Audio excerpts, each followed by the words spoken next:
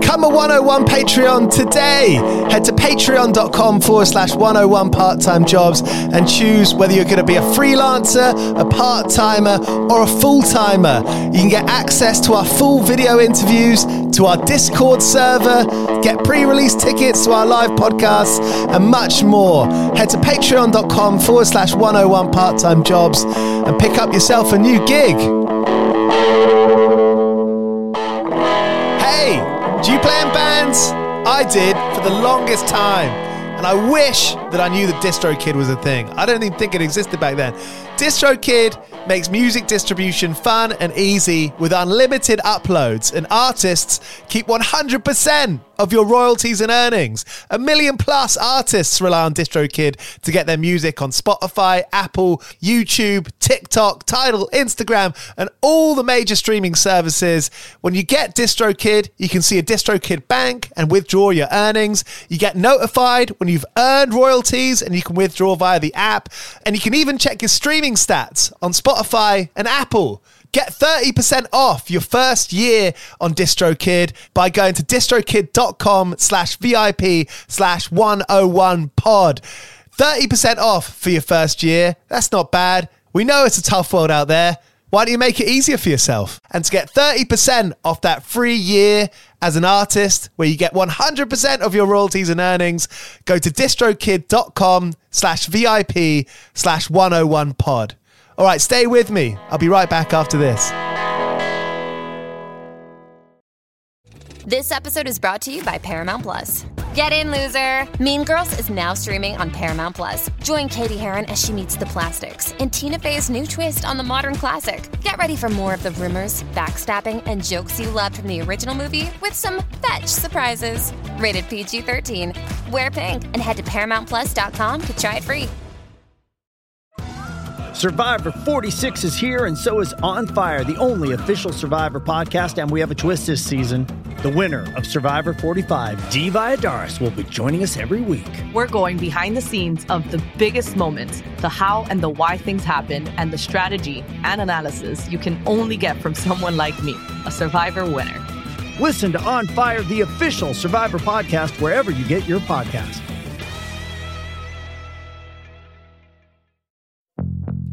Hello, you're listening to 101 Part-Time Jobs. It's a podcast where I speak to bands about the jobs they've done between tours or the side hustles they were working where they formed their band.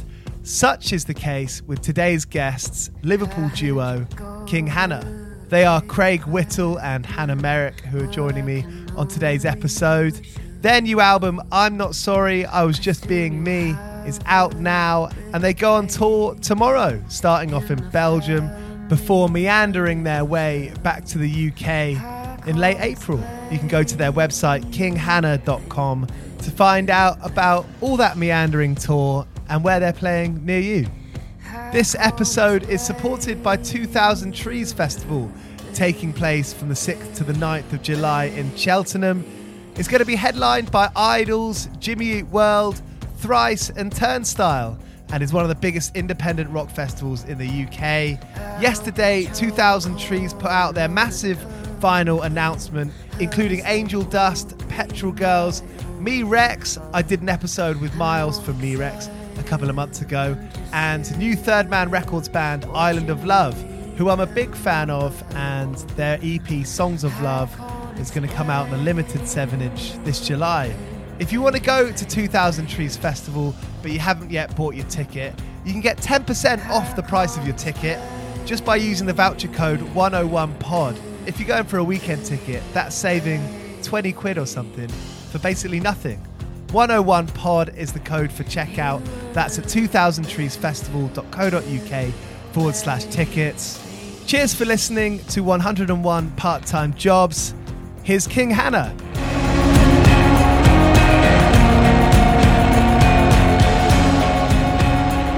So we met. We were working at a bar that we did. It was like 3 or 4 nights a week each. Yeah, that went on for years, didn't it? We were evening shift people, I don't know what your reasons were, but my reasons for working night shifts, I mean, the hours were there because nobody liked doing them. So that was always the why you would do it. They were more fun than day shifts. Yeah. And more so for me personally, it's because I write in the day. So I would use my day to write and then nighttime to make the money to write. And that sounds like it's quite like there's quite a good balance. Did you feel like there was much friction in that? You kind of had to fight for either one of those, the writing or the working? Yes, constantly, isn't it? Because you're having to balance them both. Because, like you said, it's a minimum wage job, so you can't, by law, earn any less. So you've got to put in more hours to make up for the cost of living. But that's okay, and it's a choice that you make because you can't live anywhere else. Because I didn't want to live at home because there's nothing at home, and you've got to live in the city to make a music career and to be surrounded by the people that also want to do what you're doing. You've got to put yourself in the right place and then figure it out around that, haven't you? We've met so many people from doing it, haven't we? Especially night shifts, because most bar jobs for people aren't a career for life. Maybe in some, especially in the UK. I was going to say, in some European countries or wherever, that is a career, but here it's very much like a thing you do on the side of while you're either in uni or you're trying to do the thing that you love. You're trying to get that started. I wonder if that kind of transitionary element of it, can kind of skew your identity with yourself. I know that happened with me when I was working in the evenings and working night times. It definitely kind of made me wonder. I felt so different the next day, when I'd wake up at 2 p.m. after working till 2 or 3, whatever, a fine time to wake up in comparison. Yeah. But, you kind of, the way you kind of reflect yourself internally, it kind of skews it. No, definitely. Yeah. I mean, because you either force yourself to get up early and have a full day, but then you're obviously like super tired, or you do sleep it off, but then you're getting up early afternoon, which isn't very healthy. It's a very healthy lifestyle, I don't think. And obviously the culture is after work you go for a drink or wherever, and then we just have to force ourselves, and we'd sometimes meet up before work to go through little songs and stuff. I think it's just about trying to stay attached with the reason that you're doing this job in the first place. It's easy to get sort of sucked in and lost in doing those kind of jobs. And if you don't carry on doing the thing you love and make enough time for it. Making time for songwriting and practicing and being together, it's like priority. Yeah, 100%. Yeah, that's the whole reason you're doing this bar job. There's no, we didn't see anything long term. I don't think we did. No. I mean, that's not what I wanted to be doing, but it does allow a certain kind of freedom with like swapping shifts over and getting things covered if you have to do certain creative things that you wouldn't be able to do if you had like a full-time 9-to-5 job. We met our first bass player as well, because he was the so true, the sound engineer for this. So the bar we worked in used to have like it was like 2 floors, and the top floor used to have gigs on occasionally, didn't it? Yeah. Gigs and like weddings and stuff. And he was like the sound engineer for that. So we got talking to him about music, and then when it came to us needing a bass player for a few gigs, we asked him. So it's such a good little hub of to meet people, and yeah, that was the best part of that job by far. I remember when I first started this bar job, actually, I remember the man who owns the bar, who we're not a fan of, he went, "Oh, what do you do?" He's trying to make a polite conversation. And I was like, "Oh, I'm a singer." And he went, "Oh, another one." And I thought, "You cheeky sod. That's so rude. Another one." I thought that was so bad. That is rude, isn't it? So rude. Another one. What do you mean another one? It's just though, like it's a bad thing. Yeah, like he likes music. Yeah, exactly. Yeah, exactly. Yeah, everyone listens to music. Yeah. Were there any times that you found it like really quite difficult to kind of balance playing music and working? Because it's both its work, isn't it? It is. It's two jobs. You're bouncing 2 jobs to make one become the full-time job.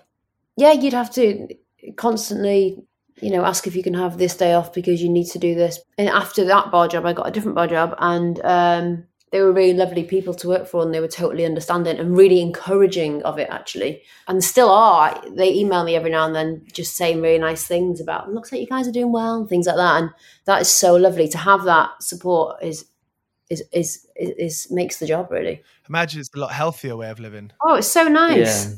So nice.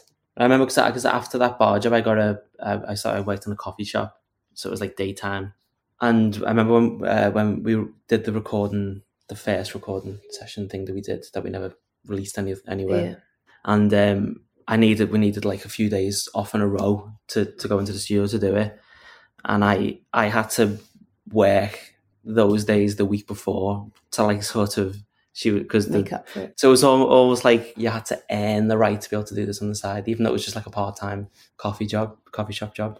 They're going to know where your priority lies. Exactly, yeah, but it's like an unspoken thing where like you're never really allowed to say that. You always have to kind of pretend that your heart and soul is in this minimum wage coffee shop job. Like, there was no supervisors or managers. It was just you and then the owners. So there's no way of you like progressing through that company. So it's like, why do you think people are here? Yeah.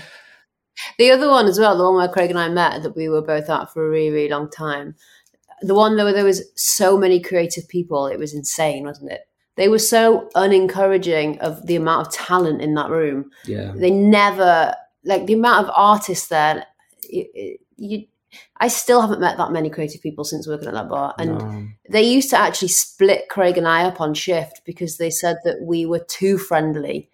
They put us on, and it's just like, surely you've got to get on with the people you work with. Yeah. It didn't mean you didn't work. It just meant the job became fun at the same time as working. And it was like that. It became like a jail to work in the end. The place it was so bad towards the end. But yeah, I think having encouraging people to work with and work for makes a big difference.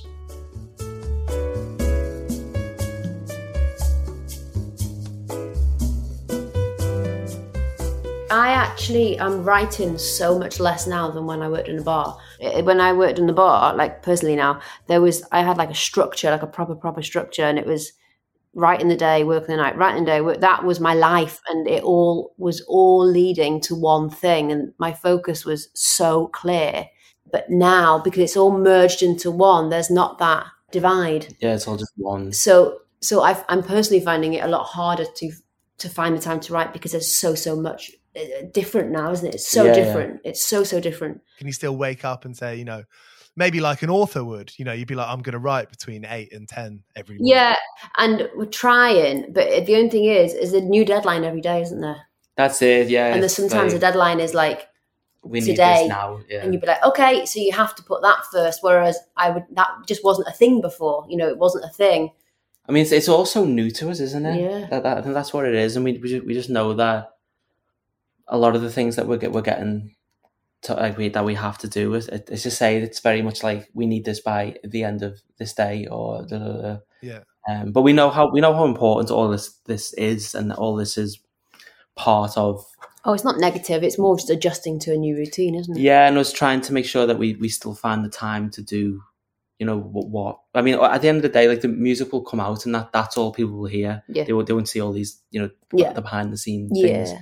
So we need to make sure that we put enough time into writing and getting better and making music, because that's the end product. That's the reason we're here. It's exactly. Music, yeah. There's so much around the music that you have to do to circle back to the music. Yeah, and like we're so small, we're like nobody at the minute. So all this will, hopefully help to build us a career. Yeah, it's like we're building the foundations, aren't we, to get to where we want. We keep meeting people along the way that have like little sort of nuggets of wisdom that you can like take, but because obviously you just don't know these things until.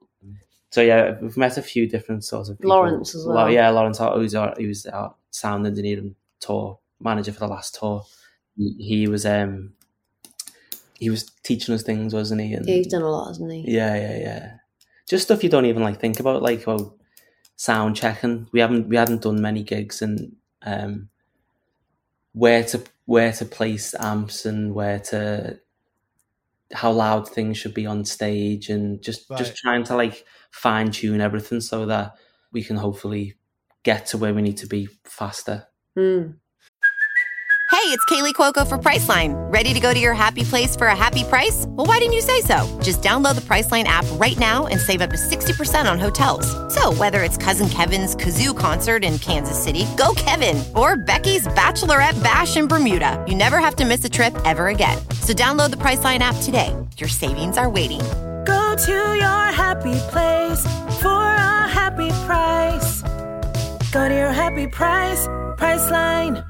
Do you think, having Lawrence kind of be in your crew, is there a level of, reliance on one another? He relies on you and you rely on him, because that's almost like it's like starting a small shop or something and having a partner. Yeah, it's about, you got to find the right people, haven't you? He one thing that like struck us about him was how much he cared, wasn't it?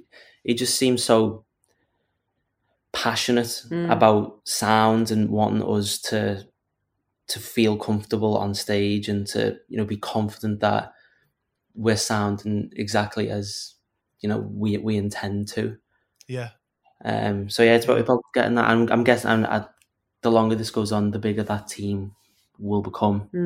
And you place so much trust in these people, don't you? I mean, we can't hear what it sounds like front of house. We can only hear what it sounds like on stage, and you're trusting that it sounds good, and trusting each other, right? I mean, have you played in bands before where you've seen that trust within band members? I think a lot of people start bands in their 20s or younger, and like you're growing through so many times. Sometimes someone doesn't want to come to band practice, and that's going to piss off someone else. Kind of, no one's really wrong necessarily in that. Different levels of ambition, I think, in band members. I remember playing in bands when I was younger, and we'd end up playing some like tiny pub somewhere, and the band member was completely fine with that and could do that forever. And I was thinking, well, I don't want to be. We've got to aim a bit higher than this. Otherwise, what's the point? What's the point in doing this? I don't want to be, playing these tiny bars forever.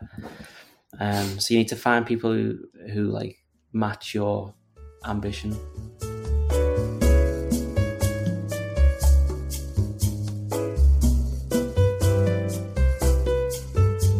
I have very vivid memories of learning how to play guitar when I was 13. So my older brother taught me how to play guitar.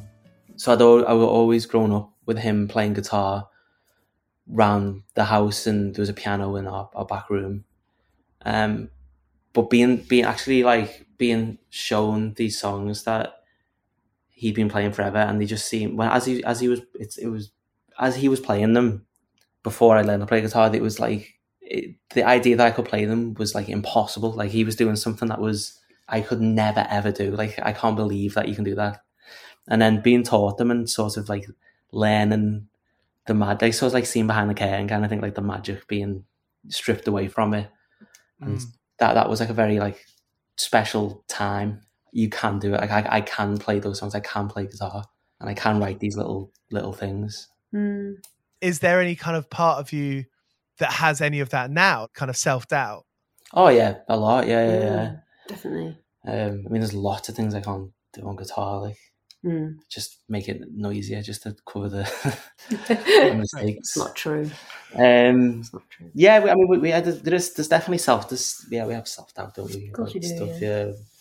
I mean, but again, we're also very confident that in our own taste, and we know our sort of barometer if something is bad or something is good in our own music.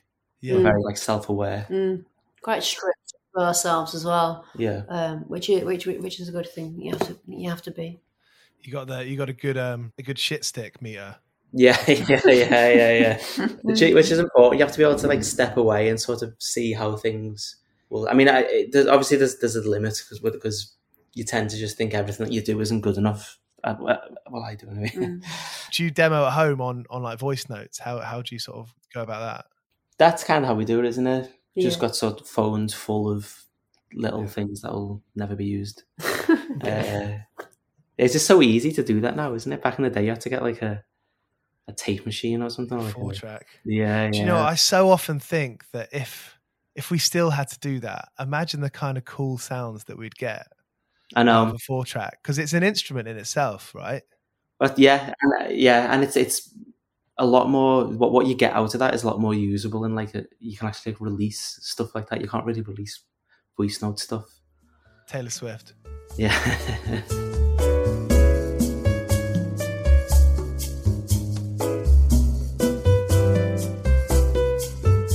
We were signed. Well, coronavirus. Yeah, just after the whole COVID thing started, so we wasn't working then anyway. Mm.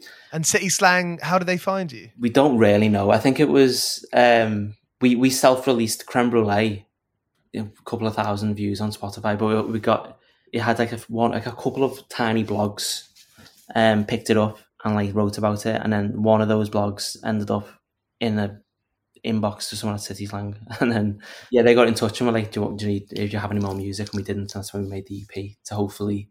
So as we were making the EP, we were thinking, I hope they like it and sign us. Yeah. So yes, and then it was it was pretty much exactly as soon as COVID started, wasn't it, that we handed in the EP, because we finished it over Zoom, didn't we? We did, yeah. And then so then since then we've just sort of putting off getting a part-time job. No, we haven't. What? No, we have not. Putting off getting one? No, I mean we haven't had one though, have we? No, I really can't imagine downtime. I really can't picture. I don't want any downtime personally. No, we've been busier since we've been signing ever, haven't we? Ever in our life. Yeah. I don't know about you, but if I was to ever go back to a part-time job, which would be absolutely wonderful, I definitely would do it for the reason would be to obviously money, but also a change of scene. Maybe that's it. Also meeting people that aren't just so people we really speak to now are music people, aren't they? I suppose we don't really meet anyone. Well, next few months are so exciting. I hope it goes really well, and I can't wait to see you at the London dates. Oh no, thank you very much. Thanks for having us. So there they were, Craig and Hannah of King Hannah. Their new album, I'm Not Sorry, I Was Just Being Me, is out now. They're on tour across Europe and then the UK over the next month. Go and see them. See you next week with an episode with Young Gov. I've been working all day for me mate on the side, running around like a blue-ass fly. I've been working all day for me mate. Every bleak minute I've been on the go, up and down the ladder like a fiddler's elbow. I've been working all day for me mate. This is a Mighty Moon Media podcast.